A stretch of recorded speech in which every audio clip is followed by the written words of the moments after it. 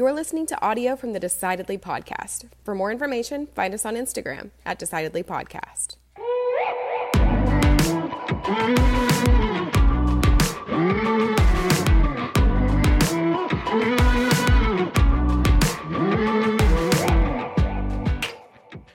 When was the last time you changed your mind on something important? Oh my gosh. I don't know if I have a good example of the last time or the most recent time I changed my mind. I can tell you like one the most significant. I don't even know that this is significant, but here's what came to mind. All right, you asked the question, and here's what popped in. I remember when I was a college student, I had answered some telemarketing call. They said, we have this coupon book that'll come over and it'll save you all this money. And I was keen to save a bunch of money because I was flat broke at the time.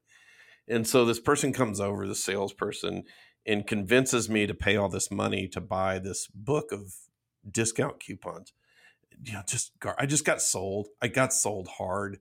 And these are the things where it's like a coupon book where you flip through, there's 1,000 pages. Yes. And they tell you spend $500, but it's $3,000 worth of savings. Yeah. It's one of these, 3-inch thick books. And it was like, inside this book is $5,000 worth of value. And we're going to sell it to you for $200. Yeah. But you got to spend $6,000 to get that $5,000 of value. I would have to go get my nails done or something, to save money. It was just garbage. And so it was pet grooming and, a bunch of stuff you didn't need. Bunch of stuff I didn't need. And so I buy it, and immediately I'm having regret. I mean, like almost immediately, this person walks out the door and I'm immediately regretting. I'm like, oh, what did I do? And so I changed my mind and called this company back because I had read that I had this, short window of time where I could bail on the decision. And so I just called them. They gave me all kinds of hell. They're like, well, don't you want to save money? And don't you, all this kind of stuff. Oh, that just made me feel miserable.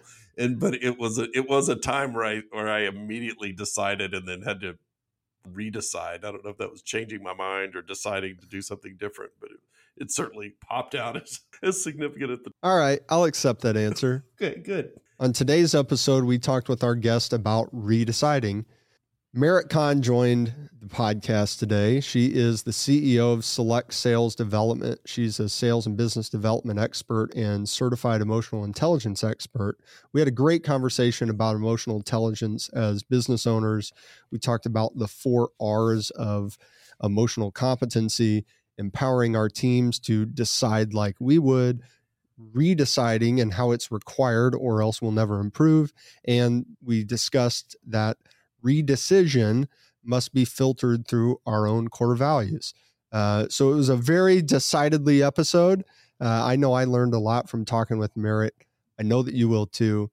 As always, I'm Sanger Smith with my dad, Sean Smith, and this is Decidedly.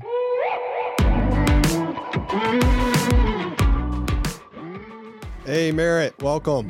Well, thank you. Thanks for having me. I was thinking... The Smith men. Yeah. Welcome to the family. I was thinking, who has almost no emotional intelligence? Genghis Khan. Who? Oh, yeah, my uncle. Uncle Genghis. Yeah.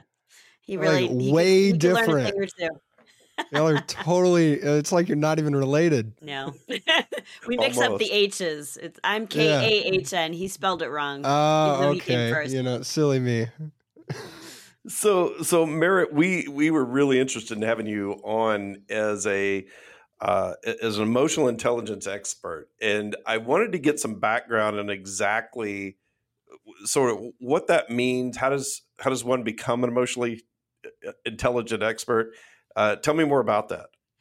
Well, the way you become an emotional intelligence expert is you are a complete nerd and you nerd out on human beings and all the nuances and the things that make people interesting and quirky and annoying and wonderful.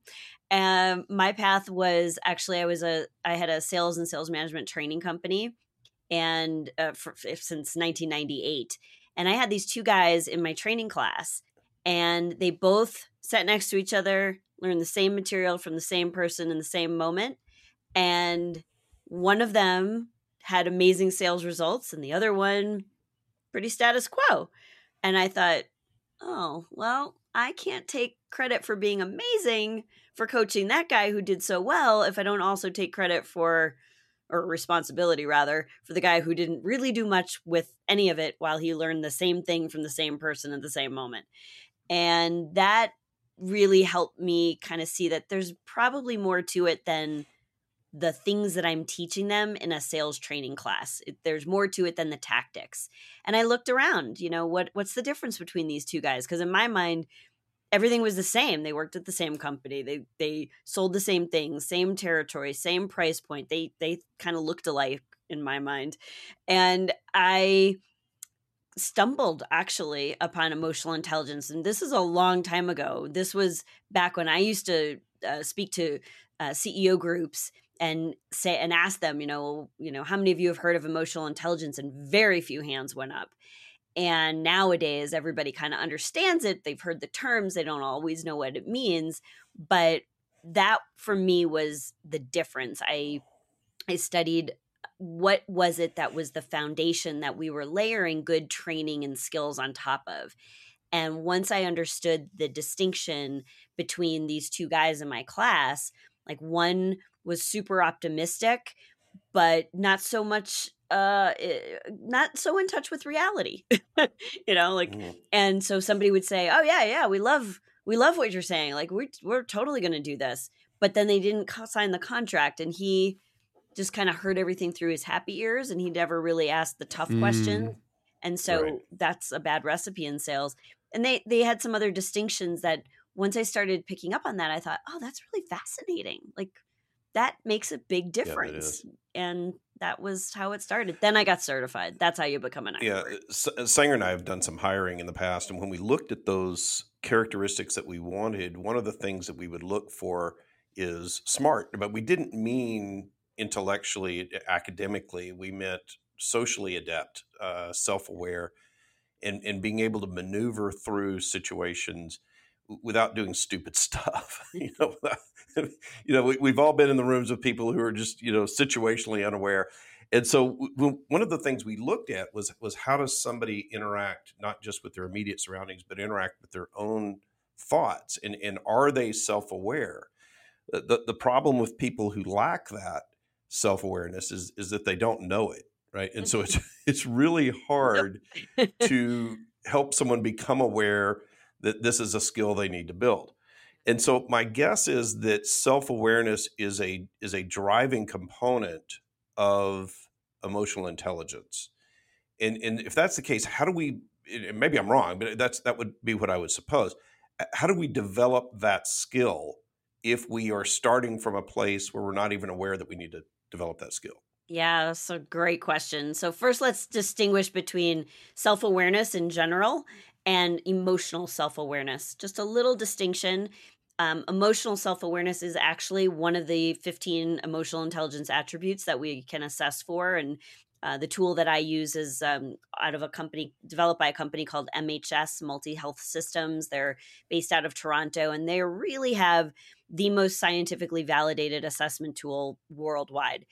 And so the slight edge distinction, self-awareness, a person could be self-aware, like, oh, I'm good at this, I'm not good at that, I like this, I don't like that. Like they can have an awareness about their whole self.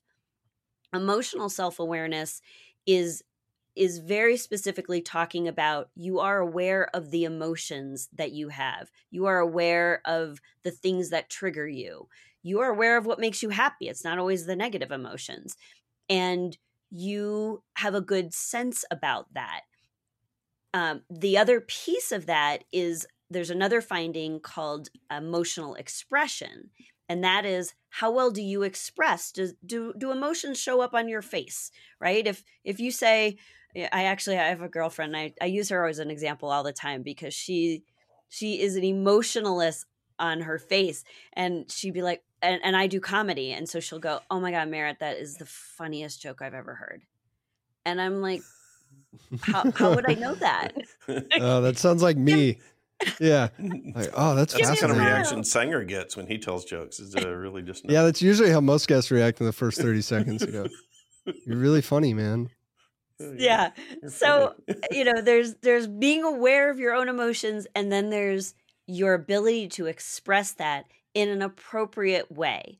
And so these are some of the nuances with emotional intelligence. And I think you're smart. You're really smart to be looking for those kinds of things when you're adding people to your team. Generally, an emotional intelligence assessment is really not designed as a hire or don't hire tool, but I've done this in many situations with many of my clients over the years. They're down to 3 candidates. Everybody looks the same. They've all had this great interview. Is there anything that could possibly give somebody the edge, or anything that we could just kind of understand better how they'll fit into our culture, or into the team, the executive team that we have, or and so then we might do an emotional intelligence assessment just to see, do the skill sets or the attributes that they have strengths in, are those a complement to the rest of the leadership team, as an example. So that's just a couple of ways that we might apply that. Right. So I just had a conversation this morning with a group, and we were talking about compliments to a team and looking at how do we place people on the team so that we don't have conflict, but we don't have just pure overlap in terms of the way that we approach striving to achieve things, but that we don't have gaps in our team where we're missing certain key characteristics. So when you look at your work in emotional intelligence, how are you using that to help people make better decisions? Oh, love this question. All right, so I'm going to give you an example. I'm working right now with a national organization. I don't know what their revenues are. It's got a B in it. It's definitely billions. And their leadership team is about 65 strong. And I did an emotional intelligence assessment specific for leaders for each one of them. Each one of them got a 1-hour debrief, and we really looked at the trends of the organization, all of that. It was really fascinating to see, how all of the strengths that they were clearly good at hiring for, because there were so many of their leaders were strong in problem solving and things like that. So the first thing, to answer your question, is you have to understand your own wiring. If you want to be more influential with others, if you want to help people make decisions, if you want to, if you're a leader in an organization, the more you understand about what has influence over you, the better you are in a position to influence somebody else. And so there's outside influences, right? Like Cialdini writes about in his book Influence. We know that if 10 people are walking down the street and one of them looks up at a building, we're just going to probably keep walking by. But if all 10 look up at that same building, we want to know what's there. That's social proof. And so there's lots of things that have influence over us.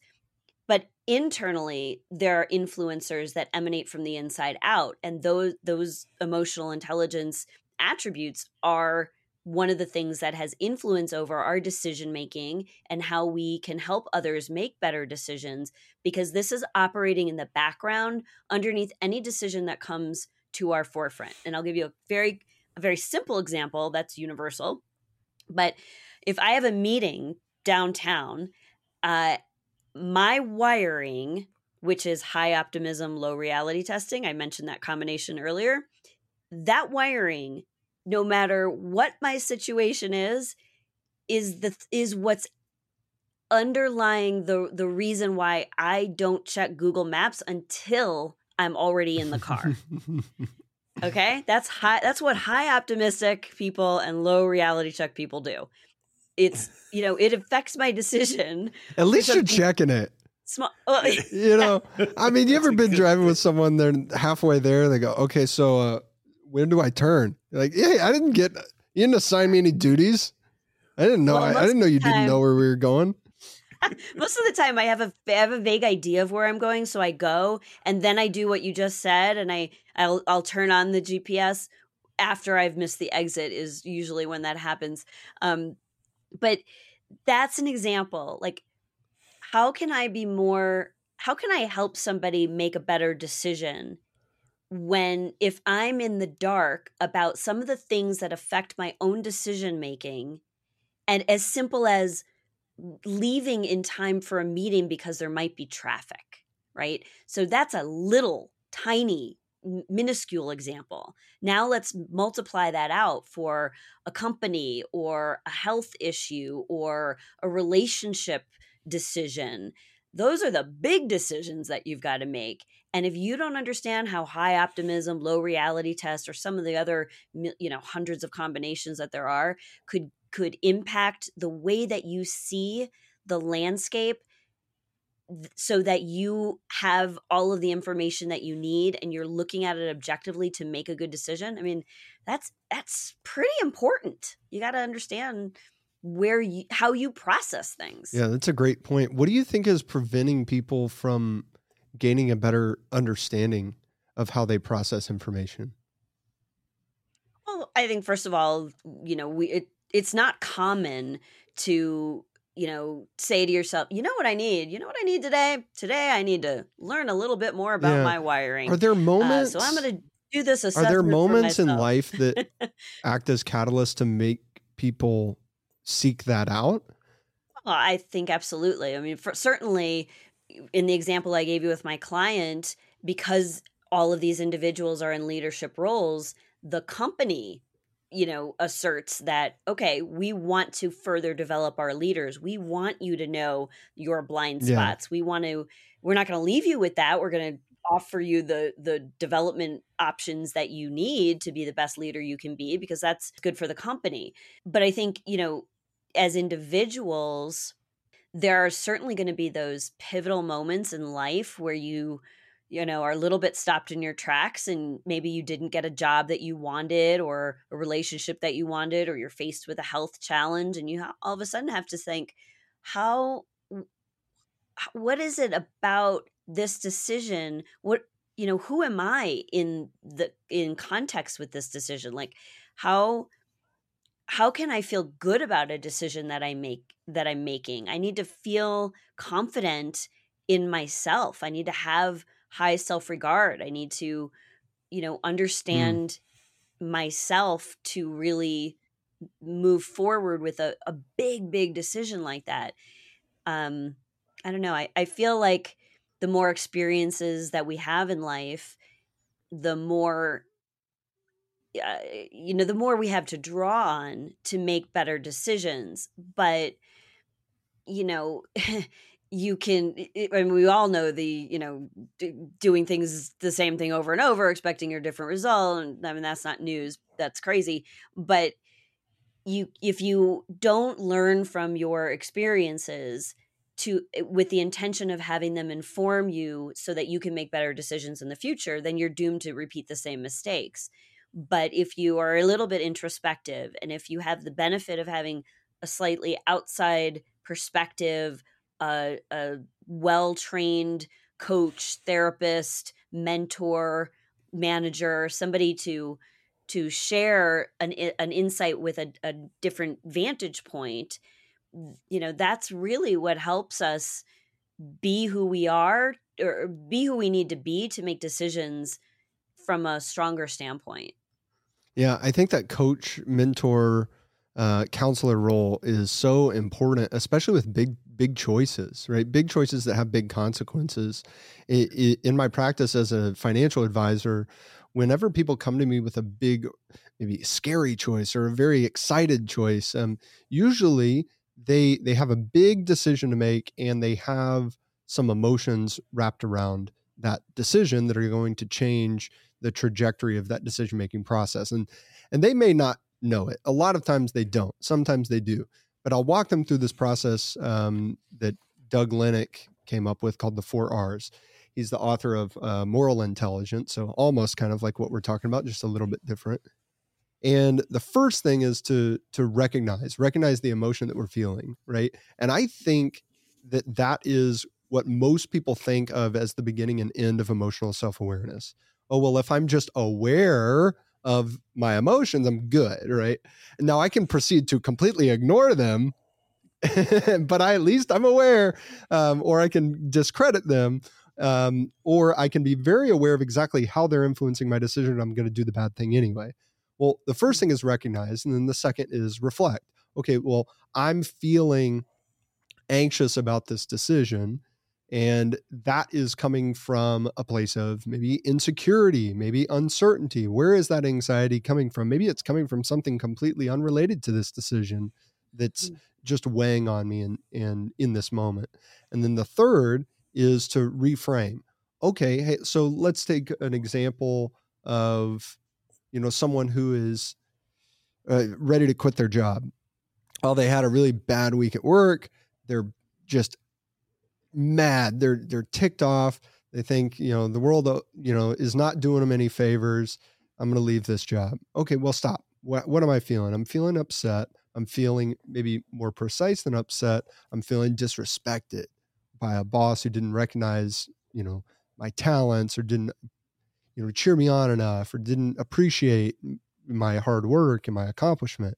Oh, okay. Well, that's causing me to have a bad attitude every single day and show up and isolate myself slowly amongst my coworkers. And now I feel more dejected and I feel more disrespected.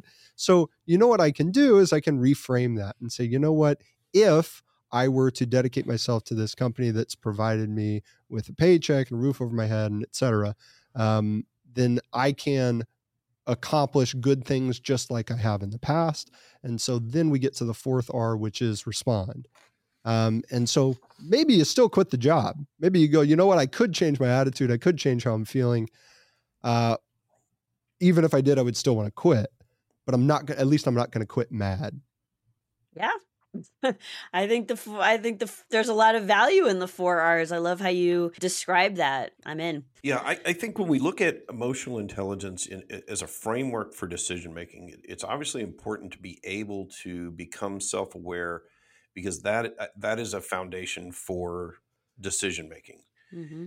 What are you seeing people struggle with as you're doing your coaching? Are there certain types of decisions that are more difficult for people to overcome than others? It's interesting. I mean, most of my work, all my conversations are really specifically focused on decisions that are designed, decisions in the workplace, right? So that's, I'm assessing leaders, sales professionals, entrepreneurs, professionals, people who are very good at what they do, and that's sort of that's a world I play in. And sure.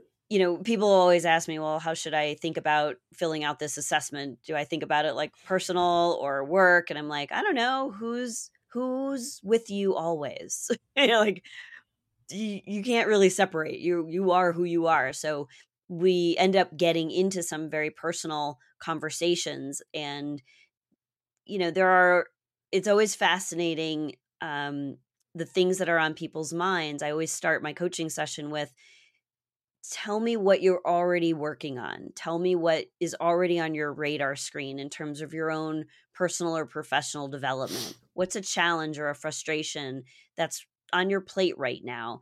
And that way, as we look at the results in the report, we're really mapping that onto something that's relevant. And that way, the information that they learn is not hypothetical.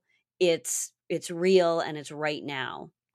And so one of the things that I often see particularly when people are having a harder time making decisions, and by the way, I should say there's 3 attributes that are entirely related to what we call the decision-making composite. We don't have to talk about the fancy words and all, but problems, your ability to do problem solving, your impulse control, your ability to assess things through an objective, realistic lens, all of those things kind of come into play when we think about decision making. Also things like, are you assertive in your response? Not aggressive, but if you have an idea and you can make a decision, can you assert that with your team, as an example?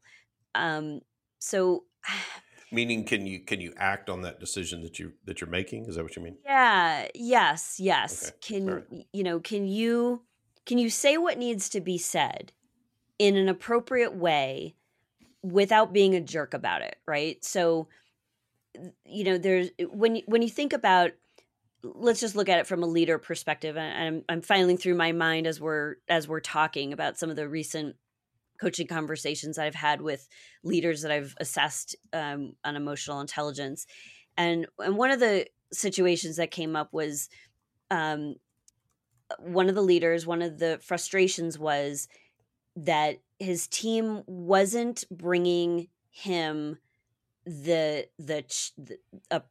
their world, it was called a proposal, right? So this is the VP over a department, and all of that the leaders in that department are probably thinking, we don't want to bother John, and we're going to bring him the finished proposal, and then we'll see what he thinks. Whereas from John's perspective, it's way easier if the team involved him a little bit sooner in the process. There would be less to change and edit. He could develop the team a little bit better along the way. He would be training them about how he would evaluate, the meat and potatoes of this proposal, and it would be better for everybody. So we looked at his report. And he's very strong self-regard. He's assertive. He's independent. Like he's a strong problem solver. So we know he can do it.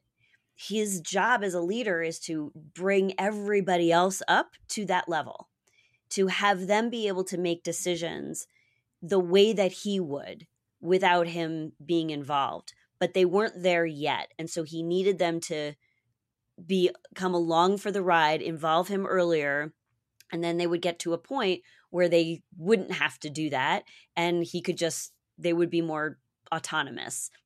And so it was frustrating for him. Based on how he was wired, he needed to work on a little bit more patience, a little bit more empathy for others. There were some things that weren't like directly related to the decision part, but that were important in his ability to help them grow so that they could make better decisions, and he would have to do that less. You'd written the book Myth Shift, which is challenging the truths that sabotage success. I like that title. But the question I had for you, there's a title of a chapter, redeciding. So I wanted to get you to talk about what you mean by redeciding, and when does that come up in our lives? I work with a lot of leaders, as I've mentioned, and there's a stigma about changing your mind, right? Women, by the way, we're allowed to. It's our prerogative, apparently. But everybody else, it's flip-flopping, it's wishy-washy, it's not seen as a strength of a leader, right? The whole purpose of being a strong leader is to minimize the stress on everybody who's underneath you, who you lead, right? So that they can actually get the work done, right? We're the buffer. And we're setting we're charting the course so that everybody else, can follow. And if a leader is indecisive, that's weak. We don't want to, we're not going to, lay ourselves down on railroad tracks to follow a weak leader. We want that strength, and that decisiveness is a sign of strength. The challenge is that sometimes new information comes into your experience and you need to make a different decision. If you kept going on that path, it would be detrimental to everybody. And obviously, the best universally shared experience we have is the pandemic. And I'll just, from my own, experience, one of the things that I do, so I do coaching, I do training programs, I speak at a lot of events. I would be the opening keynote conference speaker at a big corporate event or an association meeting. And I was, at that time, early 2020, my business was primarily focused in that area. And that was my business model. I speak at an event, people want to have more, want to work a little bit more in depth, and then they'll seek me out for training. But that's usually how it went. So speaking was a great revenue stream, but it was also my best marketing strategy. Well, then we all know what happened. And all of a sudden, that would have been a terrible decision to stick with. So, if I was like, well, not a lot of business in the yeah, conference speaking business like posture. I would be in a total argument with reality if I was like, well, I'm going to still prospect for speaking engagements. There were no speaking engagements for a year and a half, nothing. And so in that example, it would have been detrimental to my business, my livelihood, my everything if I had stuck to my original decision. Instead, I looked at the landscape, new information came into my experience, and I allowed that to inform me to make a new decision. So I redecided the course of action. I redecided not just the goal, but also the path that I would take for the rest of the year. And that's, all of us did that, right? That's not unique to me. It's not my story. It's all of our stories. And so I think the distinction between, I didn't not make a decision. I didn't change my mind willy-nilly. I redecided. It came from a place of power. Yeah, that makes all the sense in the world.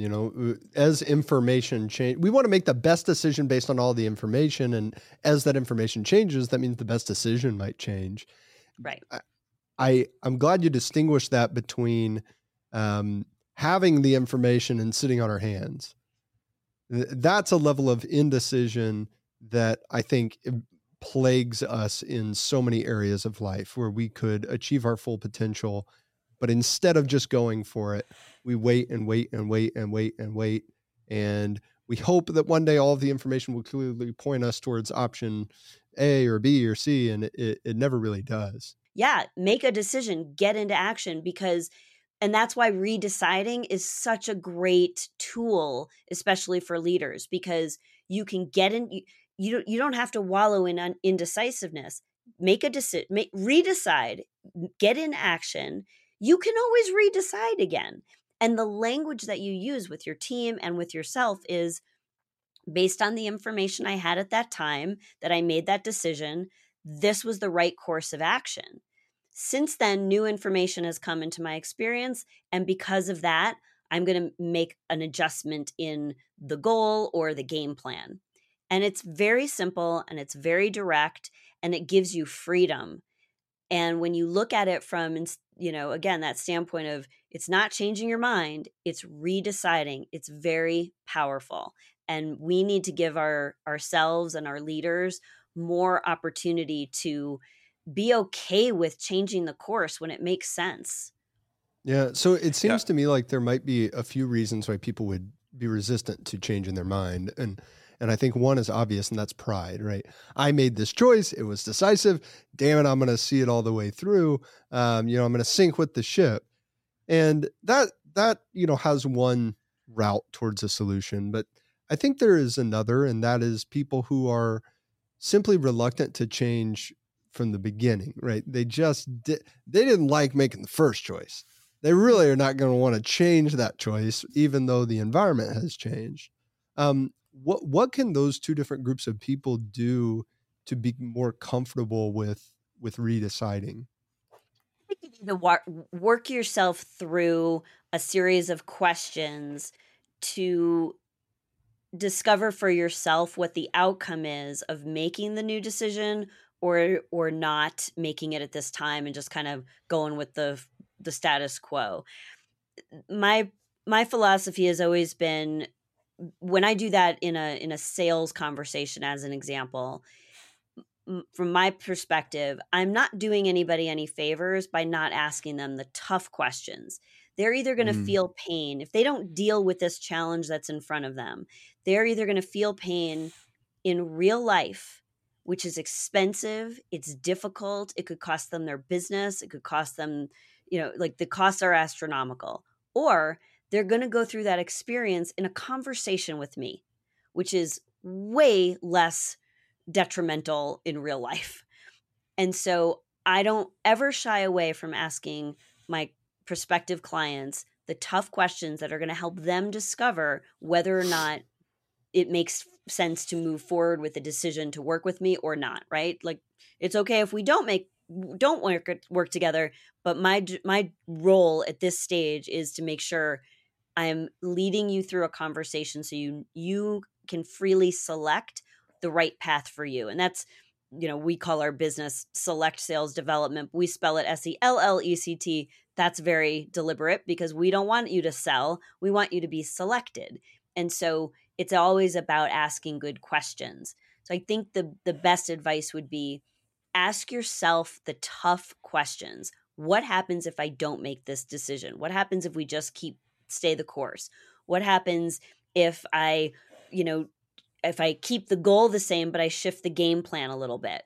What happens, what cost benefit? What's the payoff if I don't do this or if I do this? And you've got to go through that whole example for yourself.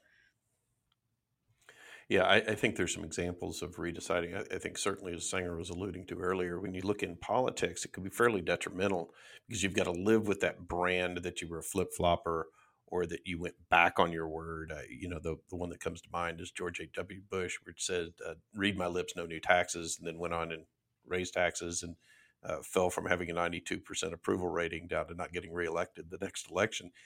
And so I think there's some real risk when you look at redeciding that there's this opinion that gets tagged to you as indecisive, flip-flopping, not sticking with the core. How do you make sure that you're making a good decision to redecide where it is appropriate? You have new tactical information that is going to cause you to change the plans that you had in your business plan or your decision making, versus just using that as an excuse and then really having just a mercurial approach to what you're doing. Yeah. Well, I mean, first of all, in the presidential example that you shared, I mean, there's a campaign promise and people are casting their vote based on what you're saying. That's a bad example of something to redecide. Right? Because that's why you got the role you got. I'm talking about, okay, here, in that situation, let's say it's like their political principles. Like, for example, Bernie Sanders always gets lauded for never changing his mind on anything. Like, he has been for the exact same things his entire career.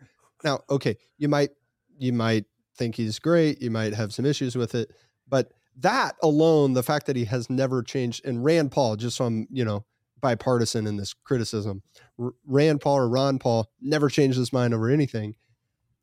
They get praised by their bases as, hey, the thing that Ron Paul was saying in 1970, he's still saying now. The thing that Bernie Sanders was saying in 1970, he's still saying now.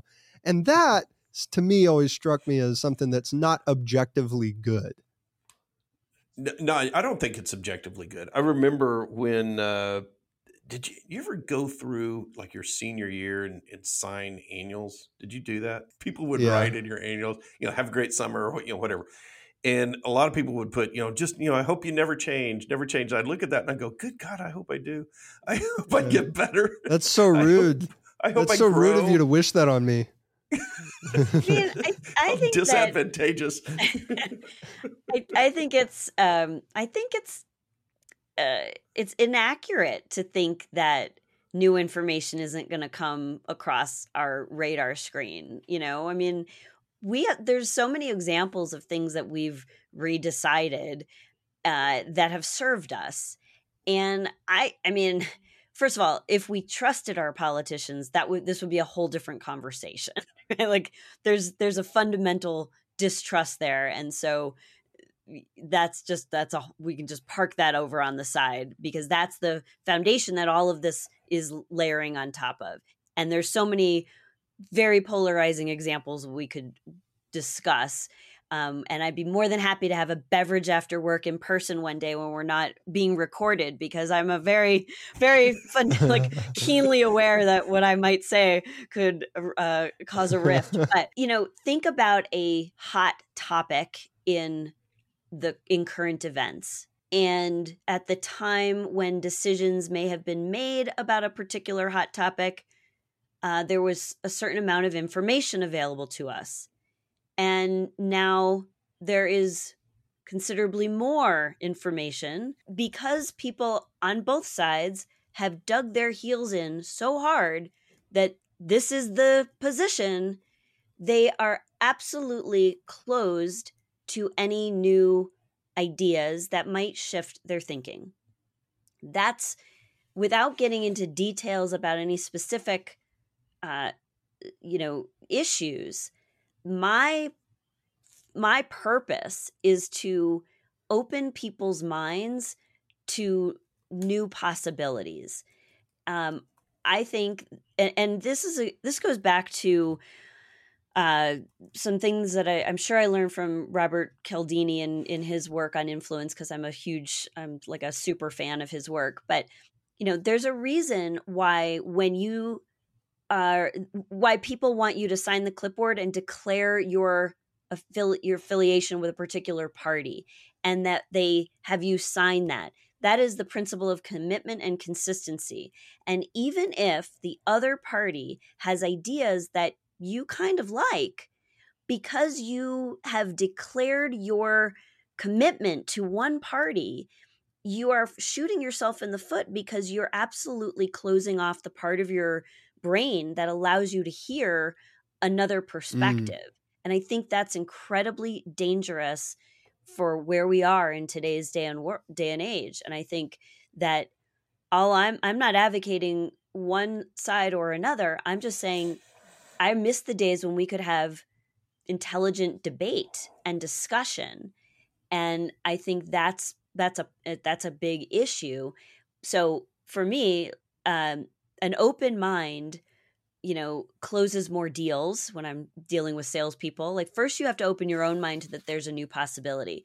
Then the first step to a closed deal, the first step to a new possibility is an open mind. So the very first thing we have to do, whether we are making a new decision for ourselves, or we are in a conversation with somebody else and we're hoping to be the one that they decide to work with, or any number of decisions, the very first thing is an open mind.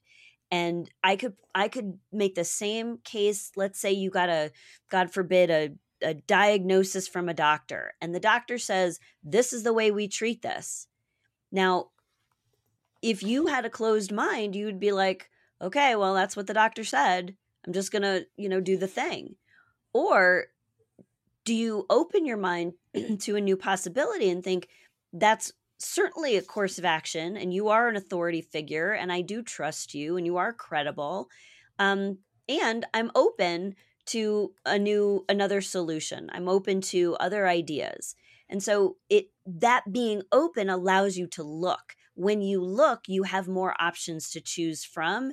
That gives you power in being able to redecide from a good, powerful standpoint.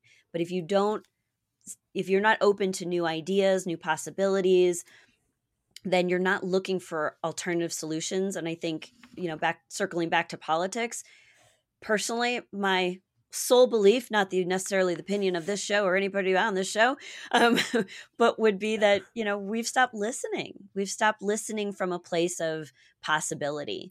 It seems like that's by design, though.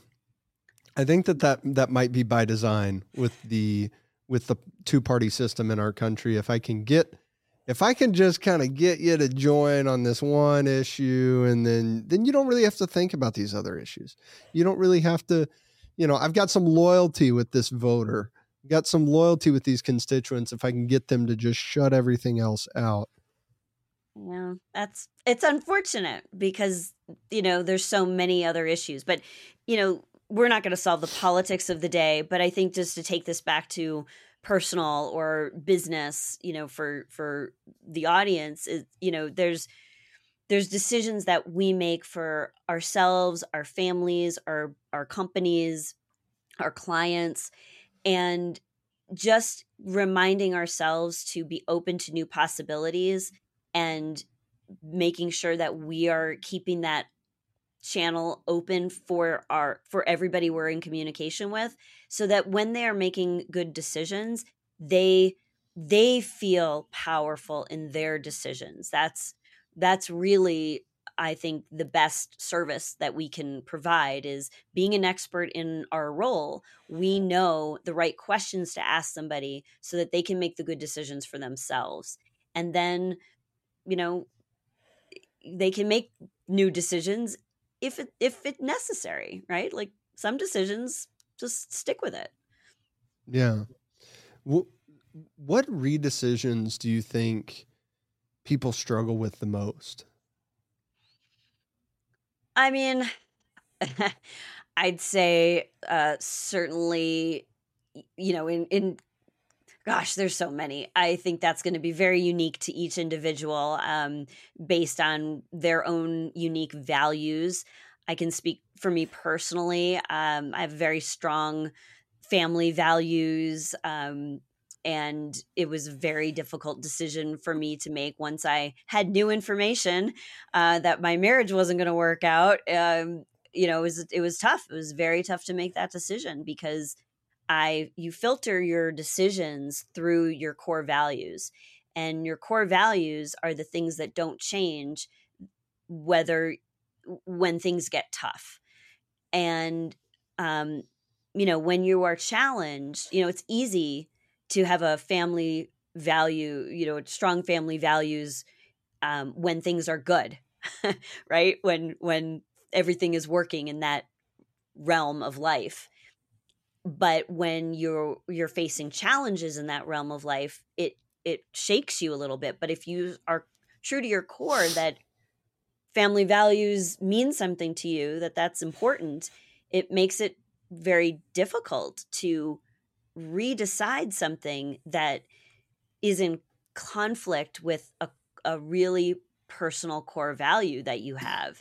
And so I think, for me, that was my example. For someone else, it might be, one of the other core values, right? It could be whatever your value is, freedom, right? Yeah. Fun. I think you're exactly right. I can see how that would be one of the to answer Sanger's question, see how that would be one of the more difficult areas upon which to redecide. If it's something that you feel like might be running against a core value, a religiously held belief, something you were taught from, as a kid. I know that, growing up, I was always taught, well, we never quit. We don't quit. Don't quit. And yet, as I've gotten older, I still hold to that in terms of honor your commitments, and not bail on something. But I think there are certain times when it's maybe appropriate to reassess and say, well, maybe I didn't have full information. Maybe new information has come to light, and maybe it is more appropriate for me to step out of this. Yeah, As long as I'm not damaging somebody else, I'm not leaving them in a lurch. I want to be honorable with those redecisions, but I have to. I think it's okay to give myself permission to redecide certain things. That's exactly what I wrote in my book. It's all about permission to redecide. I mean, think about it. If you didn't quit anything in your whole life, I mean, if I didn't quit anything, I'd still be playing the cello, and I did not like playing the cello. Like that was only because I was late to orchestra class the day we got to pick our instruments. Like I never wanted to play that. But if the motto was don't quit, I'd be 52 still playing the cello, and that wouldn't have been good for anybody. But to your point, going back to the values, the thing that made the decision a difficult decision. So family values, you mentioned religious values, and those are some of the things that might keep somebody in a relationship that really wasn't healthy. What actually had me make that final decision was that I recognized it was also staying married was in conflict with another value, which was, fun, love. And, those values weren't being met. So it was like, stick with this one thing to keep the family value, but at the same time, I would be acknowledging that I'm okay compromising on these other two important values. So I think you have to really, when you're making a very big life-changing decision, money, health, relationships, business, right? The big ones, you want to reference your core values. You've got to be able to be at peace knowing that your core values are unshakable. They are who you are. It's It's what makes you you, and it's how you assess the decision in front of you through the lens of your commitment to those values. I think that makes it a lot easier, actually, to make some of the tougher decisions. To go back to what we were talking about when we first started, is that level of self-awareness has to be there so that you know that when you are choosing to redecide, that the rationale you're using for that redecision is not just rationalization, but is new information to make a redecision and make a tactical change, perhaps, and that you're not just looking for excuses that are pretexts to a loss of commitment or something like that. Hey, thank you so much for spending time with us. This is always interesting, and I'm glad that we connected. Where can people find you at your? Yeah, LinkedIn is a great place. Merit Kahn, MERITKAHN. So connect with me on LinkedIn. You can go to my website, which is meritkahn.com.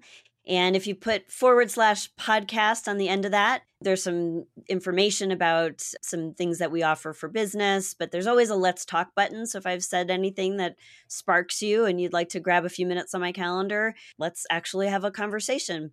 I will mention one other thing, since you were kind enough to talk about my book. I did redecide my last name after my divorce. So if you go out looking for my book, Myth Shift, Challenging the Truths That Sabotage Success, it will say Merit Guest on the cover. She's dead to me, but she did write a good book. So I haven't redone the cover yet, so it's still me. Not worth reissuing. Okay. Yeah, one of these days I'll get around to that. Well, thank you so much, Merit, and we appreciate you talking with us. Thanks for having me.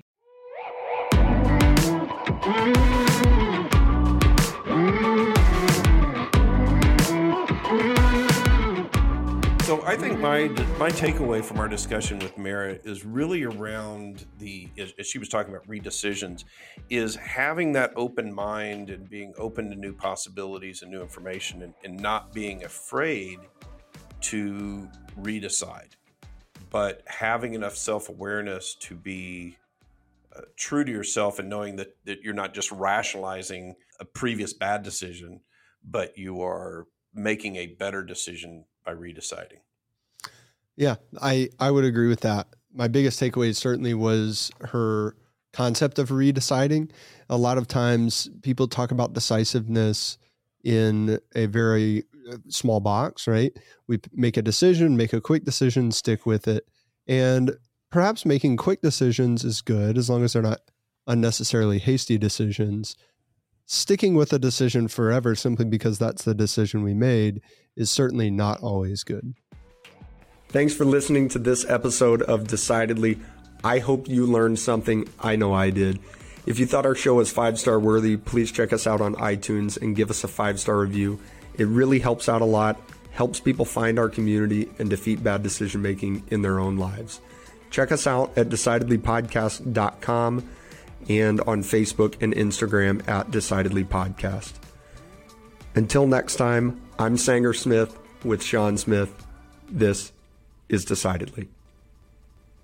Insights, advice, and comments provided by Sean Smith, Sanger Smith, and speakers identified as part of the Decidedly podcast should not be considered recommendations. Speakers who are not identified as members of Decidedly are expressing their own opinion, and their statements should not be construed as reflecting the views of the Decidedly team. This podcast is produced solely for informational purposes, not personalized advice.